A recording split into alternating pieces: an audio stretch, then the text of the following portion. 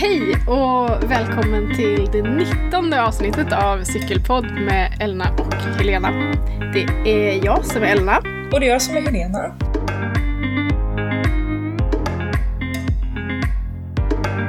Och idag ska vi svara på frågor. Och det ska bli väldigt, väldigt roligt. Vi är superglada för vi har fått in så himla många bra och olika och roliga frågor.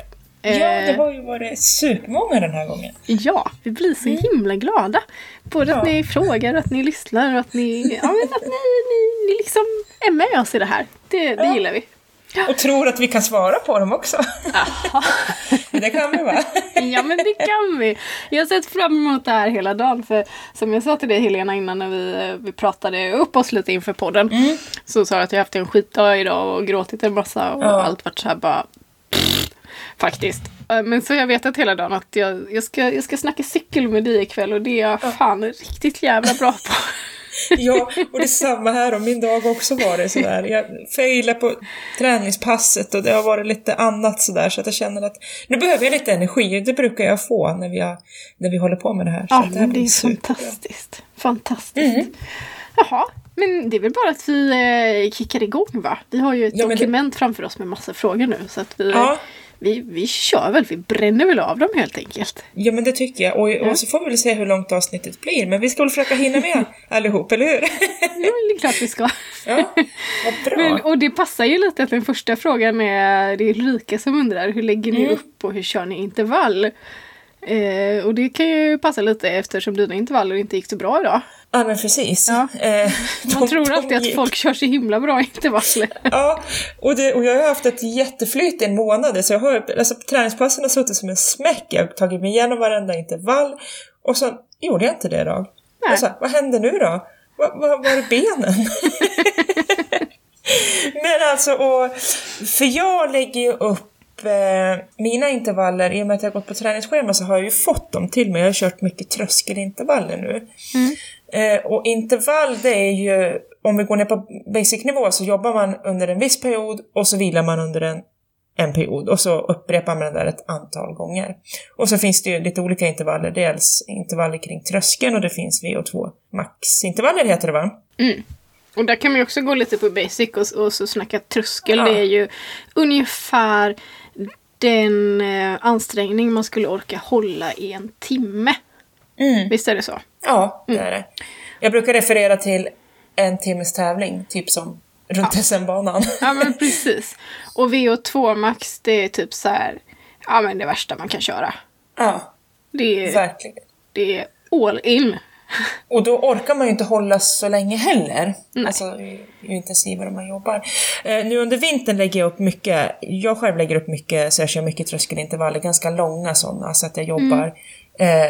Jag har ungefär kanske 30-40 minuter intervalltid sammanlagt. Och så ibland är det 10 minuters intervaller, ibland är det 8 minuters intervaller. Eller 5.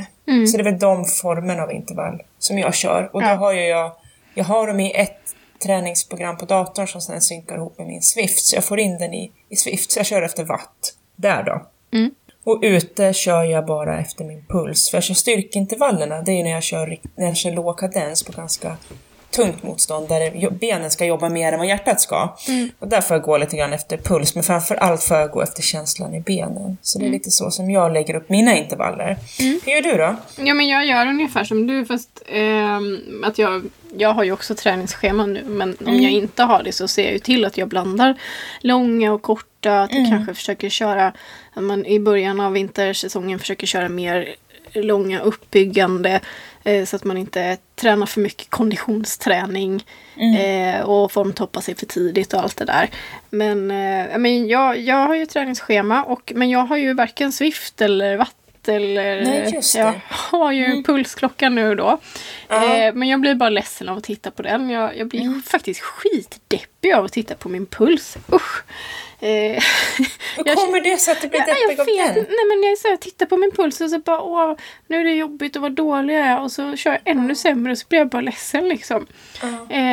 Och sen så jag satte så här gaffatejp över pulsen tills jag insåg att men hallå här, det är bara att klicka på uppåt-knappen på min klocka 2 gånger så ser jag inte pulsen alls. Men så jag jobbar med borgskala. Ja, och det är ju uppfattad ansträngning. Och den är bra för jag kommer lätt ihåg saker om det är i färg. Och den är ju färgkodad då. Det är så grönt, gult, rött i en skala. Vi skulle kunna lägga upp en länk till den. Ja, det tycker jag. Och då vet jag liksom så här, ja men jag ska ligga på 13 eller jag ska ligga på 16. Så här, det ska kännas så här liksom. Och det är ju, om man jämför med puls så är det ju en fördel för att pulsen kan ju variera efter dagsform. Ja, det gör den ju absolut. Ja, precis. Sen saknar jag ibland watt. Jag tycker att watt är lite kul. Då vet man, för att leka med småländskan, då vet man vart man är och jobbar. Precis. Och jag tänker också watt är ju... Den var bra. Nej, den var skitdålig. Ja, det värsta är att jag tyckte att det var jätteroligt. Ja, jag också. Det var så kul. Det var så kul.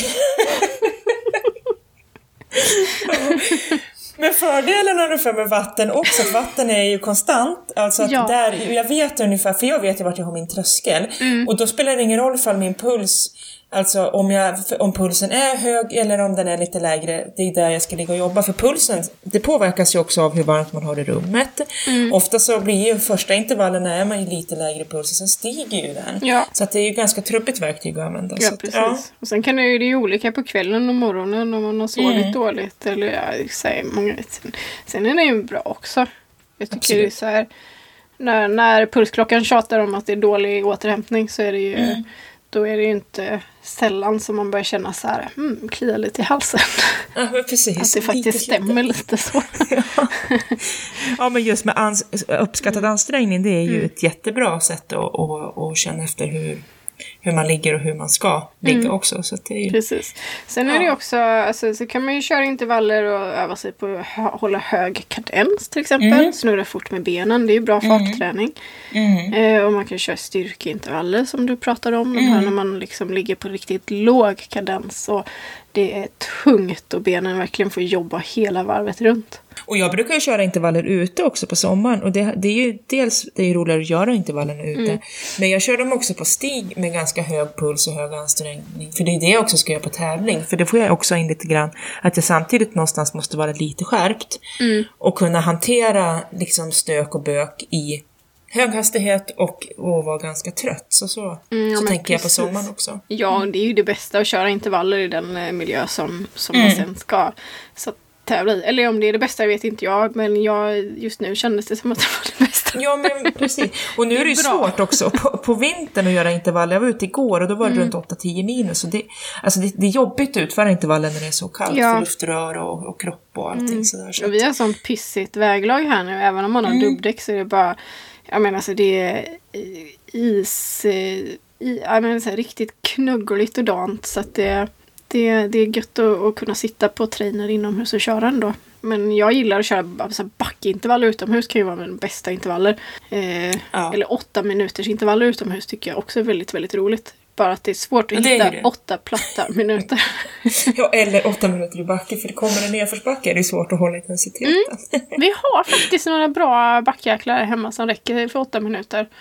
Om man inte blir för snabb. Precis, du får...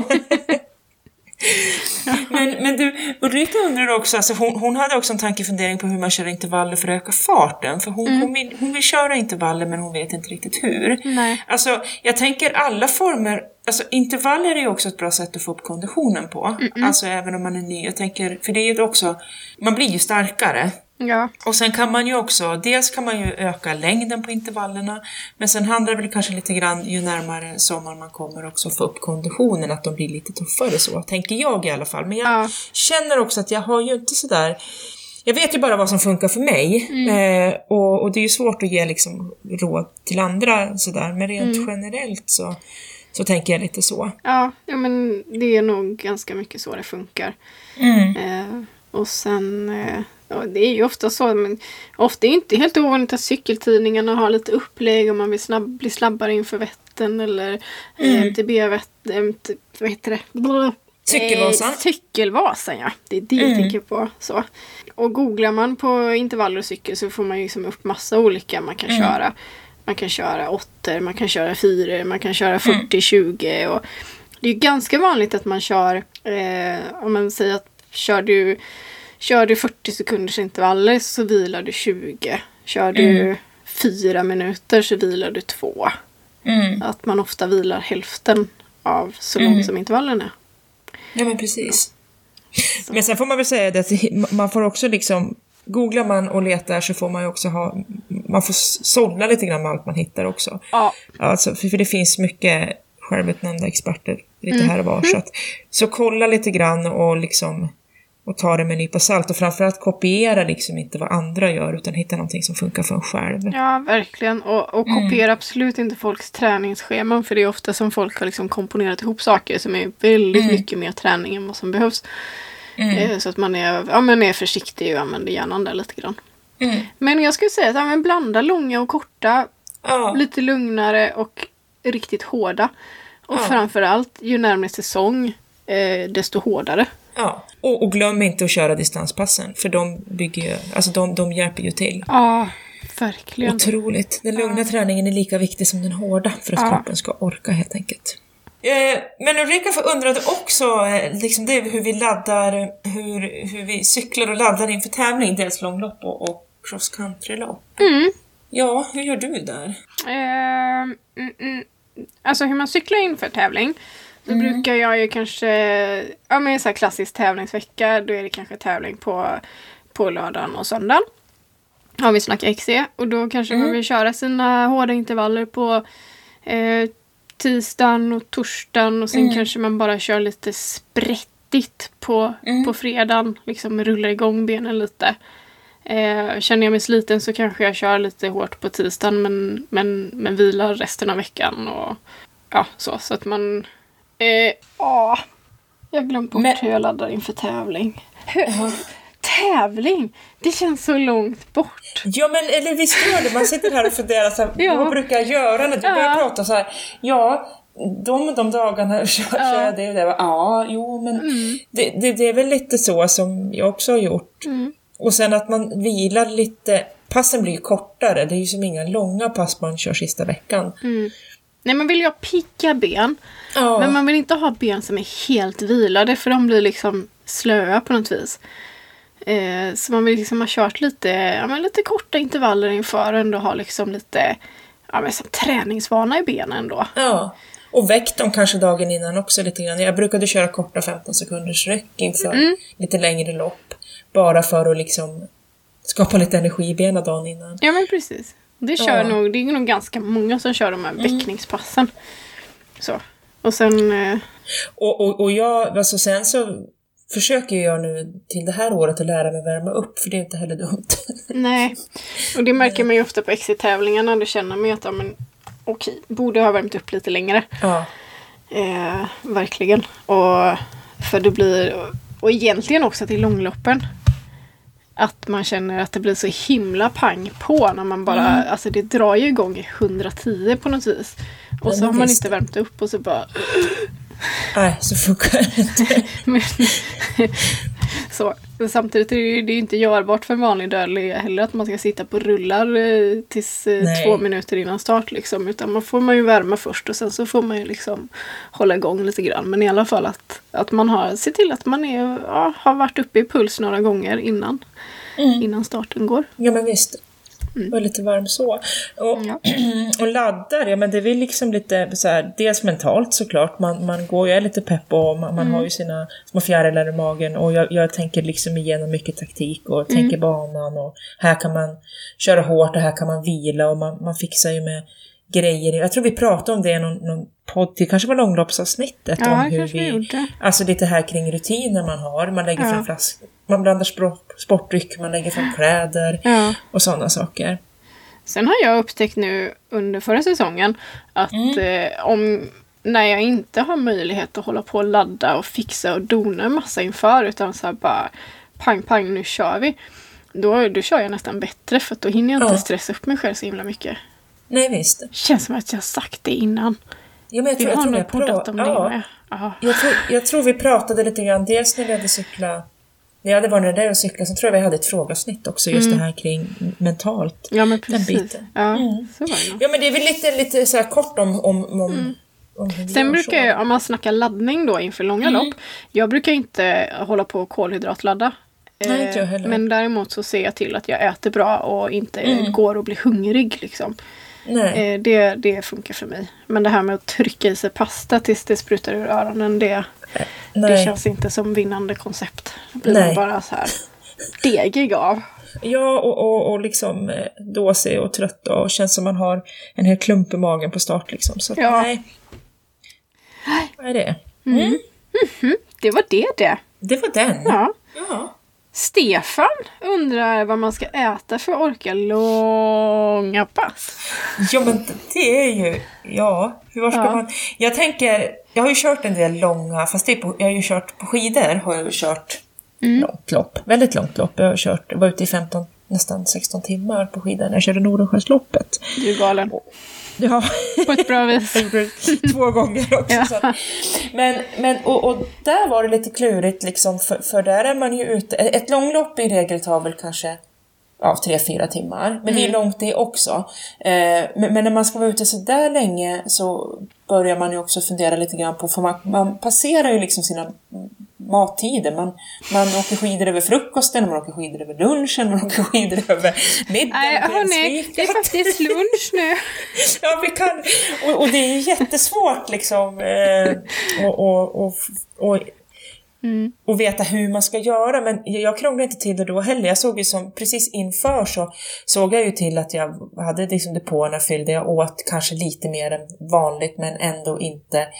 Jag laddade liksom inte något speciellt så. Och sen så åt jag började äta ganska tidigt i det här loppet. Och det kan jag göra på riktigt långa distanspass också. Att jag liksom fyller på så jag inte känner mig hungrig heller under själva träningen eller loppet.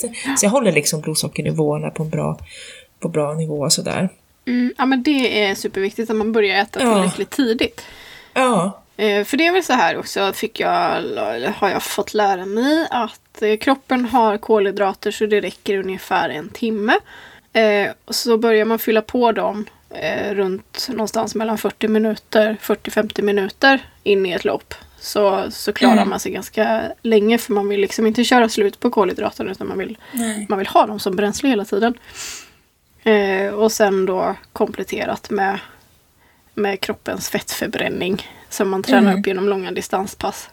Men egentligen alltså, är det lång tävling så kan man väl typ så här försöka äta hela tiden. Ja men bara mumsa på. Ja. Men och testa det som, alltså det är ju svårt att säga det här precis ska du äta. Man måste också testa vad som funkar liksom. Och man kanske inte ska trycka i sig allt för tunga grejer. Det är inte så att man har en pizza i bakfickan liksom. Alltså jag vet en kvinna som brukar köra Vätternrundan. Hon har kört många Vätternrundor. Och hon har så här korvbröd med kaviar med sig i bakfickan. Ja, det funkar ju. Ja, bara för att få liksom. Ja. Nej, sen är det ju så på träning. Alltså det ska ju mycket till för att man ska knäcka en gel på träning till exempel. Sporttryck eller flaska med saft kan man ju ha om man ska ut och köra riktigt långt. Men sen brukar jag efter någon timme så där, kanske äta en banan eller något sådär. Men inte hålla på att trycka för mycket bar och gel och så. För där vill man ju också, är det långa träningspass, de här långa distanspassen på låg intensitet, då vill man ju faktiskt lära kroppen att jobba med lite alternativa bränslen. Och då kan vi inte hålla på att ge den godis precis hela tiden. Nej, då får man liksom får man låta bli det lite grann. Man lugnar ner sig lite. Ja. Och kör man långa tävlingar och lopp så är det ju, jag tycker det är bra att få lite någonting att tugga på när inte intensiteten är så hög. Så när jag åkte skidor så gick jag runt på ostmackor liksom. Det var ju perfekt till efter sista ostmackorna kanske inte var så jättegoda. Det var det som fanns i depån. Men och lite bar med lite mera typ lite långsamma kolhydrater som ändå liksom ligger och ger energi under tid också. Ja, precis. Men man kan säga testa sig fram helt enkelt. Ja, och alltså det är ju inte farligt att vägga. Nej. Det kan tvärtom vara, alltså man ska ju inte ge sig ut med målet att man ska vägga, men det är ju rätt bra erfarenhet för man lär ju sig man lär sig om kroppen hela tiden. Och är det så, och väggar då, det är ju när man tar slut. Man tar så himla slut så man vet kanske inte alltid hur man ska ta sig hem. Nej. Men det är ju inte farligt att göra det någon gång heller. Så det ska man inte vara rädd för. Bara man liksom har en vän eller partner man kan ringa. Alltså få skjuts. Ja. Och sen är det väl alltid bra att ha med sig lite nödenergi i väskan eller ryggfickan som får vara där utifall att... Jag brukar alltid ha en nödhjälm med. Men jag kan erkänna att för några veckor sedan så gick min nödhjälm faktiskt åt. Och det var för att jag kände att jag var så himla slut på energi. Och så hade jag typ en halvtimme hem. Och så visste jag att när jag kommer hem så ska jag liksom vara mamma direkt. Och då kommer min underbara unge och bara mamma.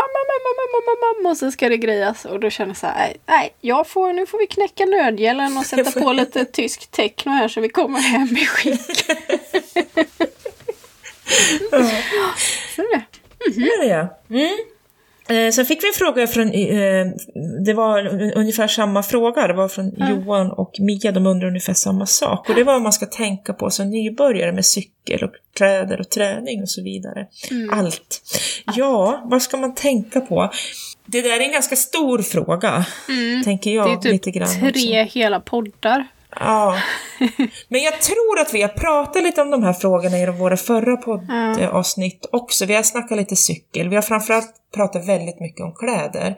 Vinterkläder, vi har pratat om cykelshorts.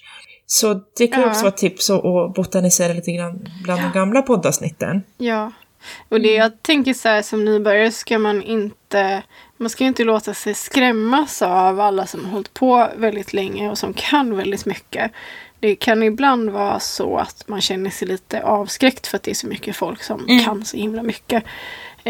Men då får man tänka så här, när folk kommer och bara det här är bra, det här är bra, du måste ha det här och det här och det här och du måste bli bättre om du kör så här. Det är bara att de tycker det är så himla kul att det har kommit någon ny och vill hjälpa till. Så då, i all välmening så kan ju folk få en att känna sig alldeles matt. För det kommer så mycket tips och råd och så. Men lägg ribban lågt, tänker jag. Och bara testa vad funkar för dig. Vad tycker du är kul? Tycker du det är gött med shorts så kör i shorts. Stående klädtipset är ju att man aldrig ska ha någonting under cykelbyxorna. Nej, precis. Bara cykelbyxor. Om man ska ett råd till nybörjare så är det cykelbyxor och sen ska du inte ha någonting under dem. Resten kommer att lösa sig. och jag tänker också kring det här liksom med cykel och sånt. Och att man inte behöver köpa det värsta, utan det kanske var bra med en instegscykel i början och sen kan man byta upp så om man tycker att det är roligt. Ja, precis. För en instegscykel, då får du reda på om du gillade det. Och så var det skogscykling som var din grej, men då köper du en bättre cykel allt eftersom. Alltså, och det kan jag också tycka sig. Men det tycker jag att börja med en instegscykel så kan man ju så byta upp sig så har man alltid något att se fram emot. För då kan man alltid önska sig lite bättre cykel. Ja visst, så. Absolut. Ja. Nice. Och träning, det där är jättesvårt. Vi har pratat om det förut, du och jag i ett poddavsnitt heller, och det här också, att det är ju svårt att ge ett träningstips. Och jag tror vi kom fram till det förra gången vi pratade om det. Ut och cykla. Gör det, prova på liksom. Är man alldeles ny så börja cykla i skogen. Alltså, fart och sånt och teknik kommer, men liksom ut och se till att göra det på ett roligt sätt. För tycker man att någonting är roligt så är det ju också lättare att hålla igång det. Ja. Och lägg inte ribban så högt. Alltså, man behöver inte träna varje dag i veckan. Det kanske räcker med ett par gånger bara. Liksom, om man kör så långa pass som man orkar. Ja, och sen ju liksom, när man känner att man tycker att det är roligt och att man vill bli lite bättre och sådär, så får man väl... Dels kan man ju... Det finns ju uppsjö av... Vi pratade bara om det här i frågan före också, liksom, kring intervaller. Kolla runt lite grann och så. Så att det är jättesvårt att ge träningstips. Ja, det är det faktiskt. Det är en utmaning, det är det. Men lägg ribban lågt, ha kul och våga hänga med dem som är bättre. Ja, faktiskt. För det är så man lär sig. Ja. Anmäl dig till något lopp. Ha det som ett litet mål framför att träna in till det. För att så klara det. Det är ju en jättebra morot. För att liksom hålla kontinuitet i träningen och få den att bli av. gå på lite inspirationsföreläsningar. Och kolla om det finns någon cykelklubb där du bor. Häng med She Rides. Rikstäckande community. Och det finns ju så här massor med communities. Och det är så coolt, Helena. Cykel bara fortsätter att växa. Det är ju hur stort som helst. Alltså det finns, det är fantastiskt. Det är bara liksom se på Facebook alla dessa grupper kring cykling liksom. Och hur många människor som cyklar. Ja, det är kul. Ja, det är roligt. Ja. Men du, nästa fråga ska jag nog ta och för jag har, alltså, innan vi pratade inför så fjädergaffel tänkte jag, vad är en fjädergaffel? Men det är faktiskt, jag tror det är Johan som frågar det också. Hur stor skillnad är det på fjädergaffel eller luftgaffel? Och den frågan bollar jag över till dig.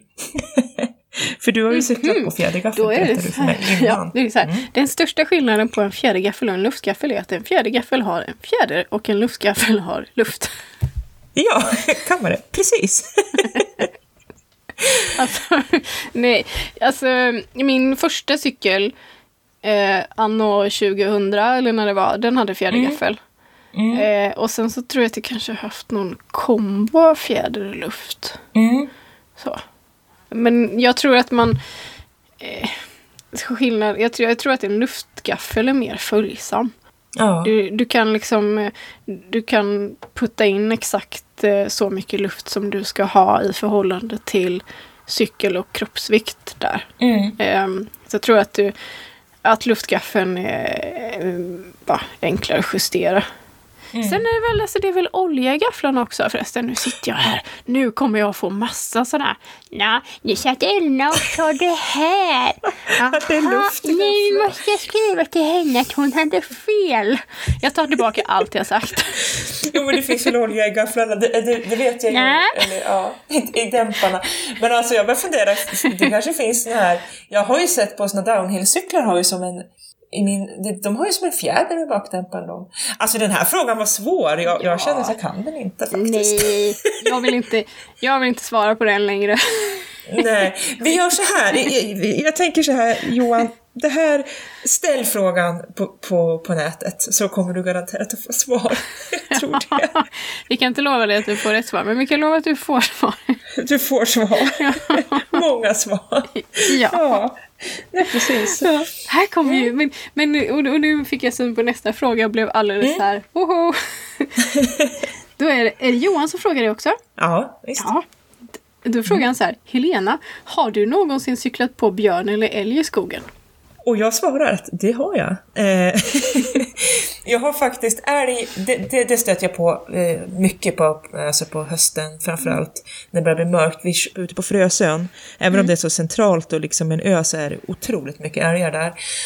Och det är ganska spännande när man kommer i pannlampa ut för någon stig och helt plötsligt springer förbi något stort svart. Så här, oj, där var en älg. Och jag funderar många gånger, så vad händer om jag landar i magen på den? Ja. Så älgar har jag stött på väldigt mycket, och björn har jag har inte sett dem, men jag hade ett älgmöte som jag trodde var björnmöte. Det var i början av min mountainbike-karriär. Jättetidigt, och så var jag ute och cykla själv, och sen är jag väldigt, väldigt björnrädd. Så hade jag hört att man ska sjunga när man är i skogen, för då blir björnarna rädda. Ja. och jag kommer på en stig och så ser jag någonting stort och svart, alltså brunt, och tänkte att det där är en björn. För jag visste att det fanns björn just där. Så jag började ju sjunga, hoppar av cykeln och springer ju mer längs stigen. Det var en älg. Och den undrade, vad fan händer här? På mig? Nu går jag. Men björn, alltså älgarna, det beror lite grann på vilket, alltså kommer du och älgen inte har fått kon på en, då är det, och de är ju inte så rädda heller, de springer ju lite som de gör. Men björnarna är ju oftast väldigt, alltså de är ju skygga, det är ju ska ju vara otroligt ifall man stöter på en björn öga mot öga så. Ja. Men det var faktiskt uppe i stugan, jag tror det är 3-4 år sedan, så var jag uppe på skidspåret där och cykla. Dagen innan hade vi varit dit och skulle plocka bär, och då fick vi se att det var björnskit där, så då var jag lite rädd, och sen skulle jag göra intervaller där uppe dagen efter. Och då hörde jag björn, för de kan ju nosa i myrstackar, och då nyser de liksom och blåser ut. Och jag var ju livrädd, så den stigen har jag aldrig cyklat så fort som jag gjorde då. Och troligtvis så la sig bara den där björnen platt liksom, eller så vände den på så gick. Hade du Strava igång? Jag tror att jag hade det, men jag tror tyvärr var det inget segment, men jag skulle kunna se hastigheten. Kan du inte lägga in ett segment där? Så här, ja, precis. Nej, men då var jag rädd. Ja. Men sen ser man ju mycket spillning av björn, för det finns ju björn här omkring och man möter ju ändå på ganska mycket djur, och det är lite häftigt att få göra det också. Inte björnarna, för de vill jag verkligen inte träffa på.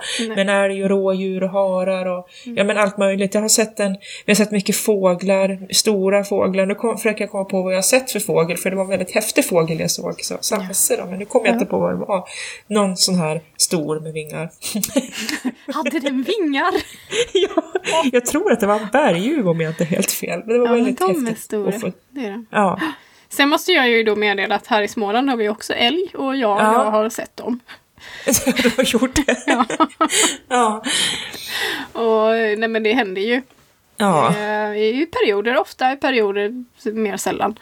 Men jag tycker det är kul när man stöter på vilt. Ja. Och känner mig aldrig rädd.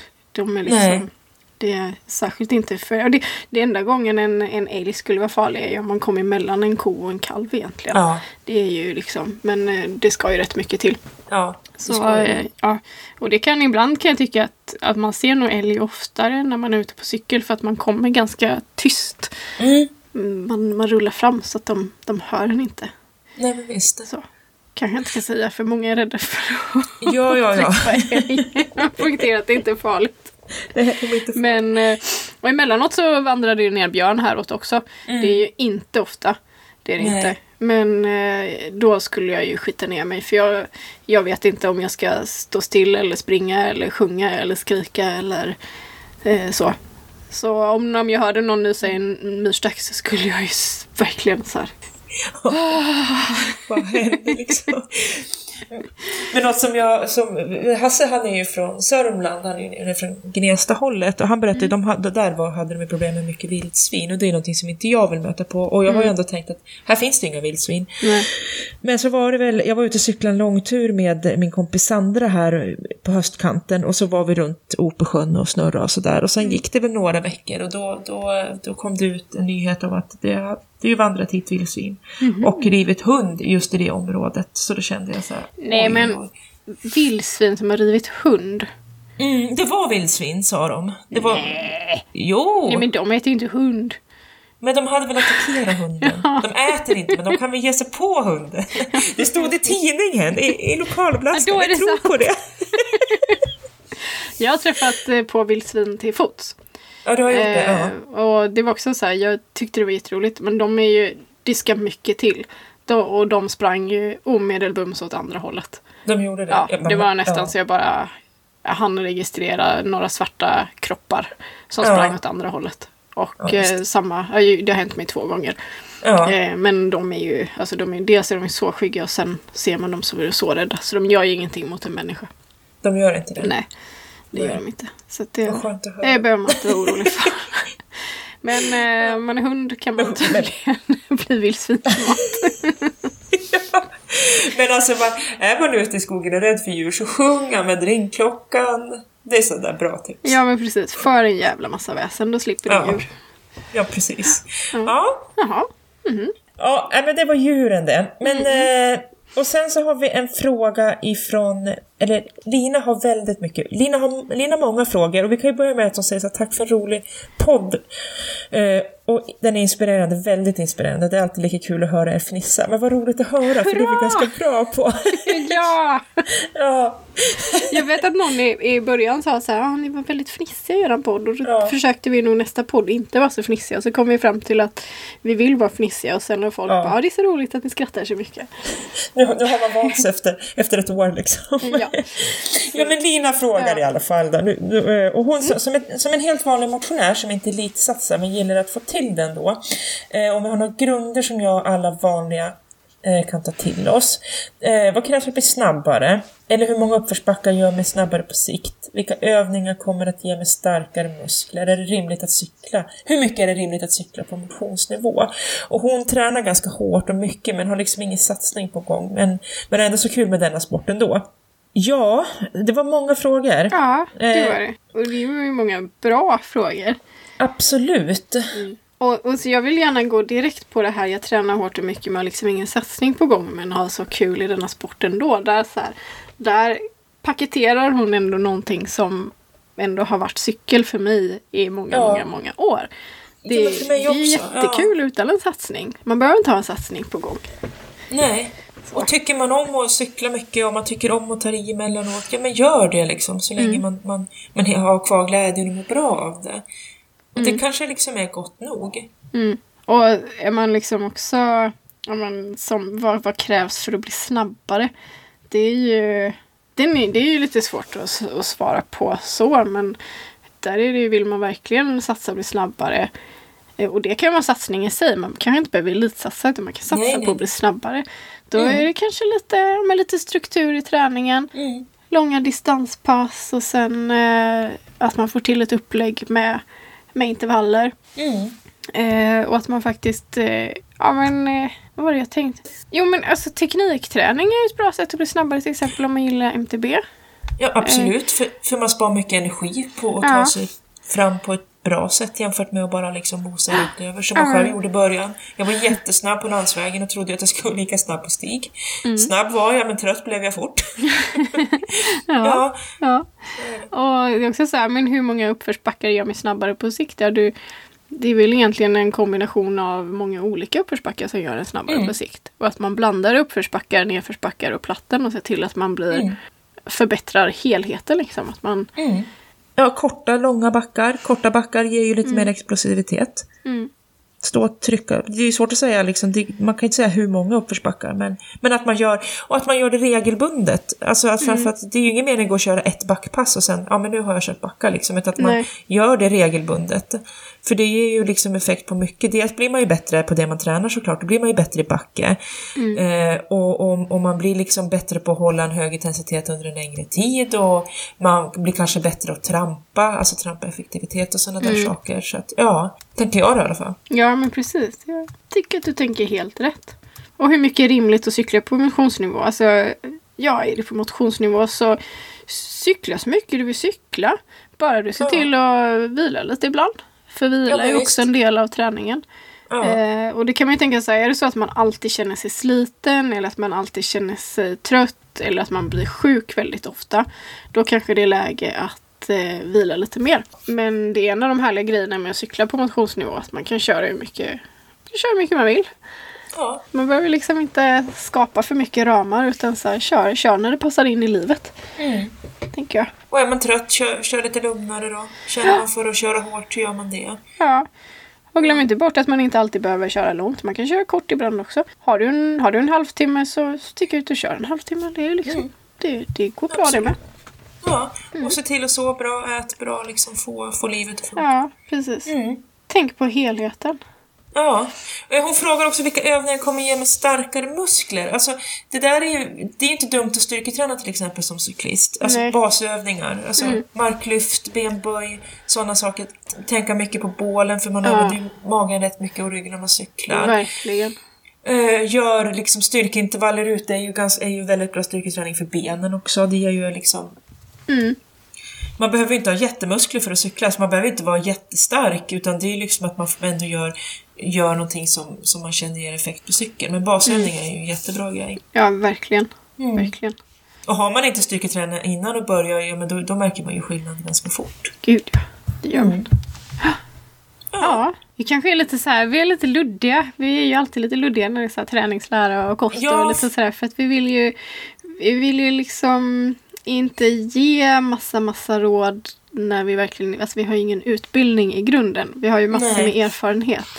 Men det gör ju att ibland kanske vi säger något som inte stämmer, och då vill man ju så här, vara lite försiktig med det.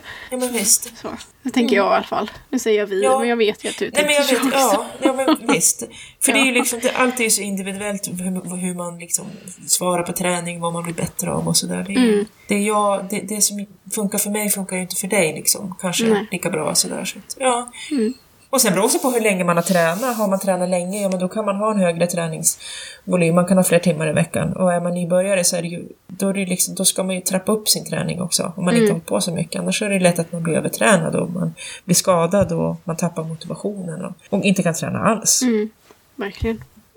Och på tal om kanske det här, det är inte skador men liksom lite grann, för det här är en fråga som jag själv inte har någon erfarenhet av alls, men jag vet ju att du har, Elna. Och det är liksom hur man tar, jag tycker det är en jätteviktig fråga. Hur tar man sig tillbaka efter en längre sjukdomsperiod, och då är det utbrändhet som personen frågar efter. Om man inte har proffshjälp, vart börjar man och hur ska man ta i, och vilka risker finns och vad har vi för teorier kring det där? Ja, jag bollar den på dig. Ja, och du säger så, för jag blev utmattad för, är det 8 år sedan nu? Och det är det nog. Och så tänker jag, men det spelar inte så stor roll, men det är nog 8 år sedan i alla fall. Och då tjongade jag mig rakt in i den berömda väggen och var ju... Ja, det var sådär. När jag väl kom till en läkare så sa den där läkaren att det var tur att du kom nu, för du kunde ha fått en hjärtattack. Och det var väl liksom inte ens nästan då egentligen att jag fattade hur allvarligt det var. Och den där utbrändheten är ju någonting som jag har levt med varenda dag sedan dess. Den finns ju alltid där. Jag blir ju aldrig riktigt bra igen. Jag kämpar ju jättemycket med det här. I perioder går det jättebra. I perioder är det lite mer kaotiskt. Men först och främst måste jag säga att man måste ju ha proffshjälp. Men jag tänker att den här personen kanske funderar på proffshjälp cykelmässigt. För jag tänker att om det är så att han menar att man inte hade proffshjälp medicinskt, för det måste man verkligen ha. Och jag minns att jag i början så var det ett heldagsprojekt att ta mig upp ur sängen, äta mat, och sen brukade jag gå ut i skogen och så satt jag i skogen liksom. Jag bara satt på en stubbe. Och det var inte så långt hemifrån.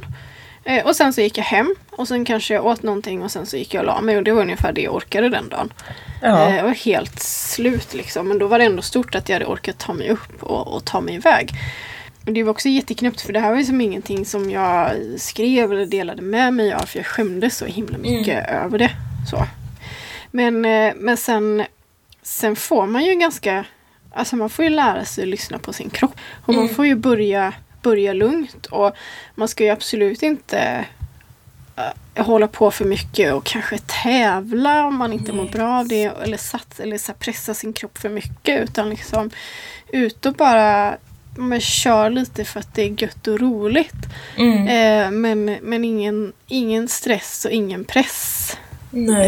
Och känn liksom, för man märker ju vad kroppen säger. Den säger ifrån så här: nej, jag orkar inte det här. Eller jag vill inte det här. Eller det är för mycket. Det kan vara man kommer på en tävlingssituation och så bara, det är så mycket folk här så jag får panikångest. Jag måste härifrån för att jag kan inte hantera alla dessa intryck. Och då är det så. Och då gäller det liksom bara att acceptera det. Men jag tror inte, så länge man inte fick den där hjärtattacken så tror jag inte att det finns några risker med att träna. Tvärtom så tror jag att jag mådde väldigt bra av det. Och mådde bra av att öka upp det. Jag har också kunnat använda tävlandet egentligen som en slags måttstock på hur jag mår och kunna jämföra liksom så här, ja, men hur bra jag klarar av det nu kontra med hur dåligt jag klarar av det då. Och att jag kan, då var liksom, jag tror jag har pratat om det i någon podd också, att det kunde ta en hel dag och bara förbereda och greja med flaskor och bestämma vilka kläder man skulle ha. Liksom. Man var nästan helt utmattad innan man ens kom till start. Men nu så är det så här, jag kan bara dra iväg och köra en tävling. Det är liksom, det behöver inte vara så märkvärdigt. Nej. Men så min teori är verkligen att lyssna på kroppen och alltid fortsätta lyssna på kroppen. Och nu använder jag det mycket som märker jag ju. Nu kan ju träningen läsa av hur resten av livet är. Så jag märker ju på träningsresultaten om det är något annat som är fel. Om det är så att jag är väldigt stressad, då funkar det väldigt dåligt att cykla. Och då märker jag, och då tänker jag så här, ja, nu måste jag korrigera, jag måste fixa det här, jag måste sova lite mer, jag måste äta lite mer, jag måste kanske skära ner någonting på jobb och ta lite ledigt och så. Alltså min enda teori det är väl dels att det är individuellt. För varje utmattning är unik. Även om det liksom är samma sak som händer i hjärnan och sådär. Och sen att man verkligen måste lyssna på kroppen.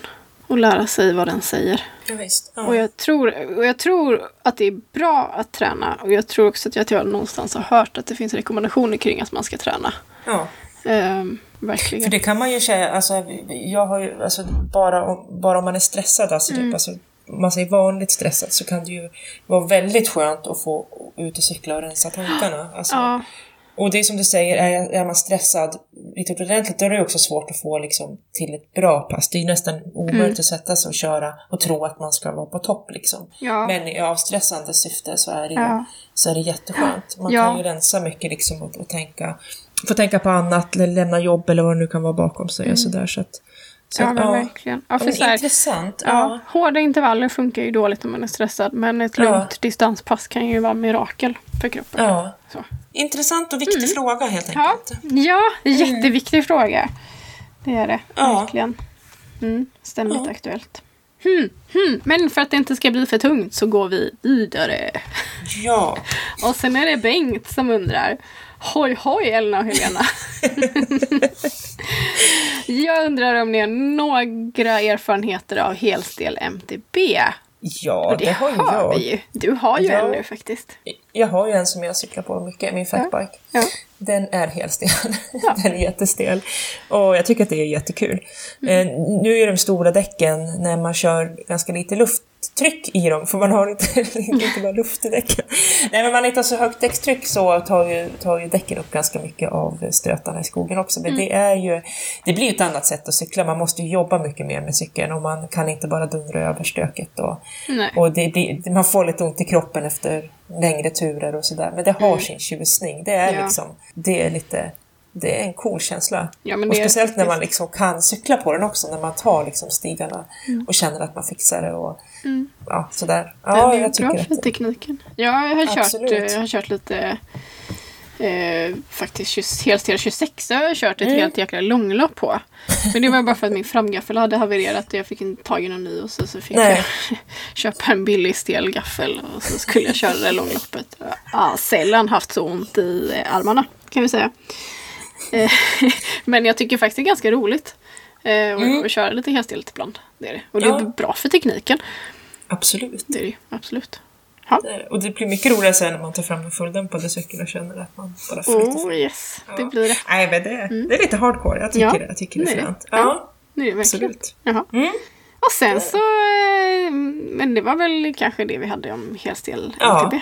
Ja, det var nog. Och sen undrar Ingrid om hur Helena ska förbereda sig för offroad Finnmark. Ja, och vet du börja med att berätta vad det är för någonting. Ja, vi var inne på det i förra avsnittet också. Det är ett långlopp med betoning på långt. Som går i Alta upp i Nordnorge. Det finns olika distanser, jag tror det är 15 mil, 30 mil och 70 mil. Och jag ska åka 30 mil i lag med 2 kompisar. Och det är ju omarkerad bana, man får en GPS-rutt i datorn. Och sen så är det ju, alltså det är allt från fjällstigar, vägar, ren fjällterräng, alltså det är lite av allt. Och framförallt väldigt mycket.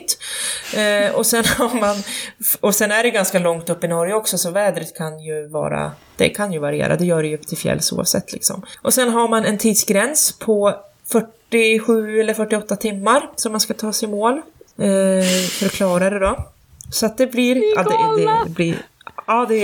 det är hur häftigt som helst. Och jag har funderat liksom på hur förbereder man sig inför någonting sånt. Alltså jag har cyklat en Vätternrunda, det är 30 mil, men det är asfalt.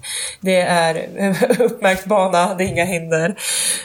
Det är inga fjällbäckar som man behöver vada över liksom. Och jag har åkt skidor i 20 mil, men där har jag ett spår liksom. Så att träningen där, det är lite svårt också, för att jag ska ju till sommar ska jag köra enduro och sen ska jag köra mountainbike-SM, och det är ju ändå ganska korta lopp liksom. En endurotävling är ju väldigt intervallbaserad, om man ska säga det så. Man cyklar upp och kör hårt utför liksom, eller på stig. Och det här är 30 mil som kroppen ska hålla. Man måste ju köra långa pass. Och sen är vi ju 3, så att allting kan ju hända. Men mycket i förberedelsen handlar ju liksom dels att hålla träningen igång under vintern, så att man liksom ändå har med sig den. Sen om den sker på cykel eller skidor eller sånt där, men att jag kör mycket sånt. Sen måste jag ju samtidigt förbereda mig för den andra formen av cykling, men det är ju... Så träningen får ju bli lite som den blir. Jag ska i alla fall försöka hålla igång den. Och vi satsar ju inte på att vinna någonting, utan vi ska klara det här och för upplevelsens skull. Så det känns ändå ganska skönt. Så det ska hålla i 30 mil. Men sen är det ju så mycket mer än bara träningen inför sånt här lopp. Det är så mycket utrustning. Cyklarna ska hålla, man ska med sig så mycket under loppet. Vad funkar att äta? Hur gör man med skavsår? Ja, vi måste navigera. Det är mycket sådana där grejer som också är lika viktigt att förbereda sig. Sen kan jag vara i toppform, men har jag liksom inte grejerna i toppform, då kommer inte jag långt. Nej. Så det är den största utmaningen. Och sen också att vi ska funka som ett lag. Så att, det är mycket i planeringsstadiet nu. Ja, känns det så här overkligt eller verkligt, eller liksom hur det känns så? Än så länge känns det lite som att men det där är ju liksom 8 månader till ungefär. Så att men det är lite overkligt. Vi har ju inte anmält oss än, vi har den biten kvar, men det är liksom det är overkligt, och speciellt när det är vinter. Det vore ju annat om det hade varit sommar som man har fått förberett sig lite grann. Kanske testa att cykla en natt, för vi kommer ju vara ute på natten också. Och hur reagerar kropparna då? Vi får köra något långt pass tillsammans. Så än så länge ligger det väldigt långt bort, men samtidigt är det väldigt nära också.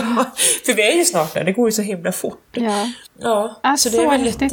Ja, det blir sommarens största äventyr helt klart. Så än så länge vet jag inte riktigt. Det är att träna och sen också verkligen liksom förbereda sig rent praktiskt. Och vad så förberedd bara går på det sättet. Så man vet hur man ska hantera eventuella missöden under färden.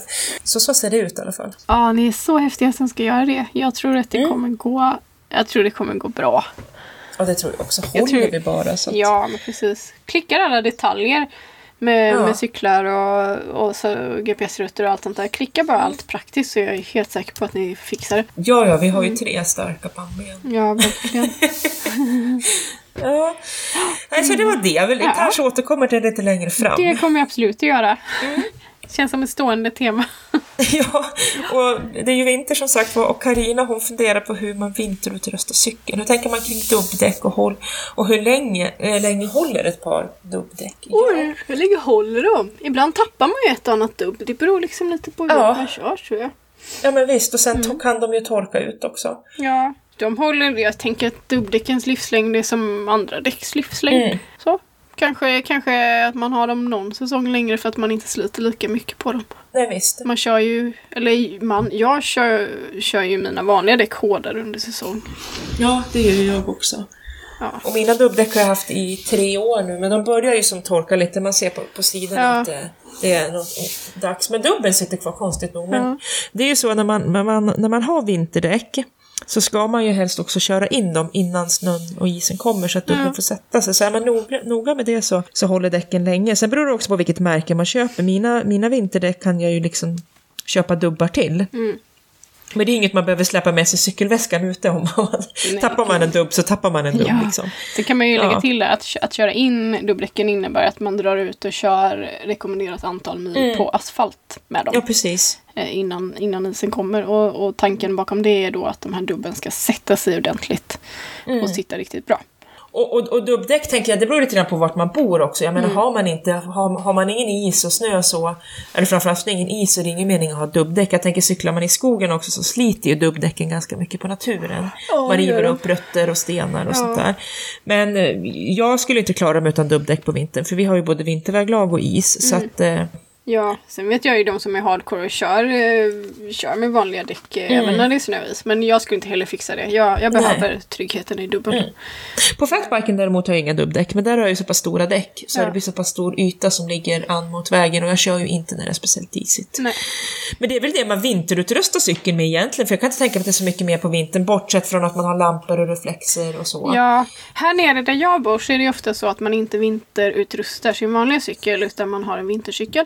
Ja, och det är ju för att det här saltar sig så himla mycket. Och den här saltet är ju så... Alltså det pajar cyklarna så oerhört mycket. Så här sitter de flesta på en något tyngre vinterhärk, som man brukar kalla det. Som är liksom... Ja, det är inte fincykeln man är ute och kör med. Sen är jag sätter gärna dubbdäck på fincykeln och sticker ut och kör lite stig vintertid också. Det gör jag absolut. Men det jag cyklar mest ut på cykeln är ju... Cyklar... Det jag cyklar mest på vintern är ju min vintercykel. Och då har ju den också skärmar. Precis. Och på skärmarna finns det en kompislapp. Och en kompislapp är som en hemmagjord förlängning av skärmen. Och det är för att om man har någon stackare på rulle riktigt saltigt och slaskigt väglag så ska det liksom inte skvätta upp massa bös på den. Nej, precis. Så det är väl så man vinterutrustar sin vintercykel i så fall. Extra lång stänkskärm och dubbdäck. Och dubbdäck och lampor och reflexer. Ja, precis. Ja. Sen är det cykelpodd med Helena igen. Anders undrar hur han vill höra mer om Helena och hennes endurosatsning. Det vill jag med. Det var ju förra avsnittet vi pratade kring det. Alltså så jag har inte kommit så mycket längre än vad jag gjorde då. Du har haft en hel månad på dig. Ja, men precis. Jag har i alla fall kommit fram till att jag behöver köpa mycket skydd. Jag har pratat lite grann med mina kompisar kring det där. Jag måste ju ha knäskydd och sådana saker. Så att det är lite sådana praktiska saker. Och jag har bestämt mig för att köra några av de här tävlingarna som finns i Enduro-cupen i Sverige. Nu börjar ju datumen släppas lite grann, så det är lite roligt. Och vart de går och sådär. Och jag har bestämt mig för cykel, men det tror jag pratade om förra gången också. Jag har inte gjort beställningen. Jag drar lite grann på det där. Men, och jag är ju lika pepp då som nu. Alltså jag tycker det här ska bli super kul.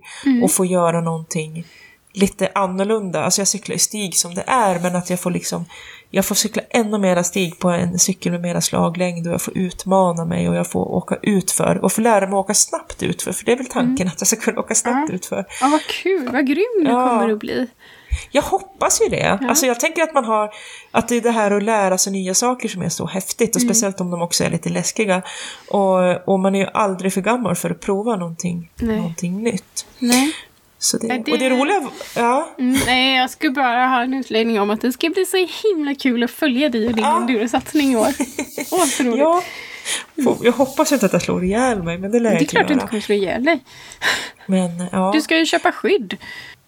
Ja, jag ska köpa skydd. Och nu har jag fått veta också att det finns ju såna här t-shirt med, eller cykeltröjor med ryggskydd. Och det ska ju tydligen vara superbra, så det ska jag ha. Det är klart det ska vara superbra. Ja, och så lite knäskydd. Och man kanske inte behövde ha armbågsskydd. Men det var lite sådär, så att jag har mycket kvar att lära och googla på. Cykelgoogla på kvällarna blir lite ner inne. Jag tänker så här att ju mer skydd, desto mer vågar man. Ja, så är det ju. Absolut. Och sen var det ju så roligt också nu, för jag är med i jag tror du också är med i MTB Tjejsve på Facebook, och där är det mycket enduro-prat. Och nu också så... Förlåt, jag sitter och gäspar. Klockan är, hon är ju snart 9 här. Och vi har hållit igång en del den här dagen. Nej, men i alla fall där så var det nyheten också att i sommar så kommer det finnas en tävlingsklass för de som är 35 plus. Och då kände jag, ja. Yes. Det blir perfekt. Ja, med 35. Nej, men jag tänker så här, alltså, jag tänker att det här kanske vi kan återkomma till lite närmare sommaren. Ja, Anders. Jag känner att vi får regelbundna avstämningar här. Ja, men precis.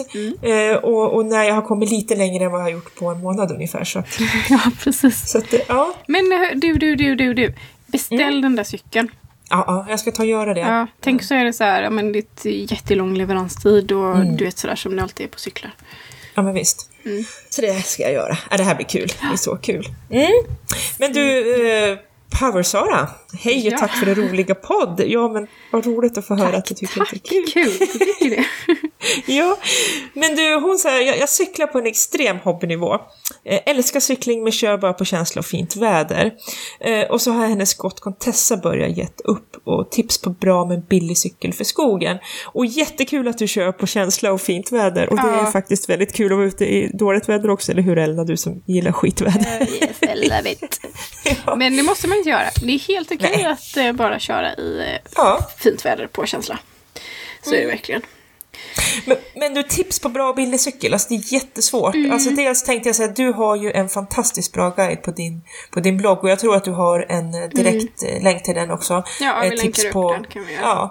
Tips på vad man ska tänka på när man köper cykel. Och den täcker ju liksom jättemycket. Så det är ett tips för dig, Sara, att gå in och titta på den. Ja, det är det. Och sen det är ju begagnat marknaden är ju superbra tips alltid då man vill ha något lite billigare. Men, ja, och speciellt den här tiden på året också så kan man göra mycket kap. Sen är så, är man osäker så klampa in hos cykelhandlaren och be om hjälp. Det är faktiskt en bra grej. Det här är ju en fråga som man får väldigt, väldigt ofta. Men den är alltid svår att svara på. För att det är liksom, en cykel kostar mycket pengar, man har olika preferenser. Jag tycker det är jättesvårt att svara på den här frågan. Det var väl också jag skrev det där blogginlägget som jag länkar upp.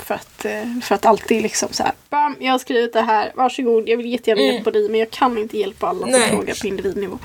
Nej, men precis, så läs inlägget, man får mycket bra tips. Ja. Så det.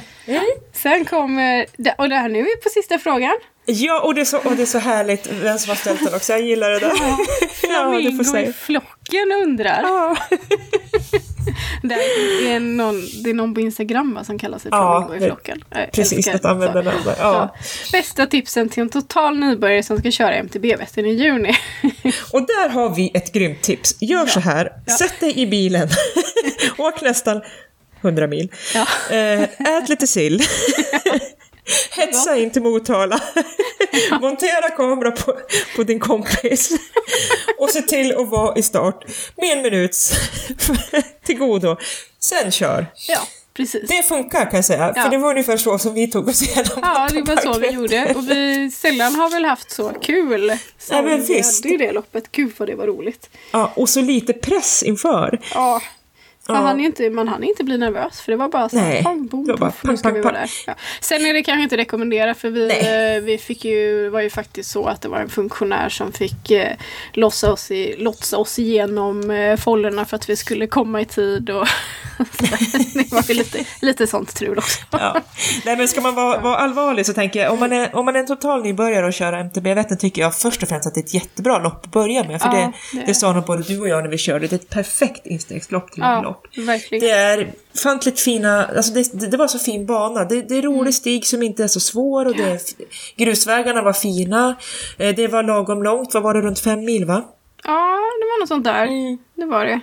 Ja, det var lagom. Och bra start, liksom också i startfoller. Det var liksom inte den här riktiga hetsen som det är på långloppen. Men om man är nybörjare, tänker jag så här att man liksom börjar på och cykla såklart. Prova liksom att vara ute, för du kommer ju ut i några timmar, så det är viktigt att liksom ha känt på att kunna vara ute så länge också. Som loppet, man behöver inte köra hela loppet, men att man i alla fall gör sina distanspass, så att man vänjer kroppen och cykla länge. Ja. Och det kan man ju börja nu liksom. Ut och kör långt och lugnt nu. Och sen öka upp intensiteten framåt våren. Så. Absolut. Och om man inte vintercyklar så kör spinning. Hitta någon annan alternativform där man får hålla på länge. Och sen när våren kommer så ut med dig och kör. Blanda grusvägar och kör stig, för det är så du får lite hum om det, tycker jag. Ja. Precis, för det är ju verkligen att bli bra på att köra stig gör att man blir snabbare och orkar mer. Ja, absolut. På sådana lopp. Och sen är det väldigt kul också. Ja, det är superkul. Köra stig. Nu fick jag sommarlängt. Ja, jag också. Testa mat, vad du ska äta och sådär.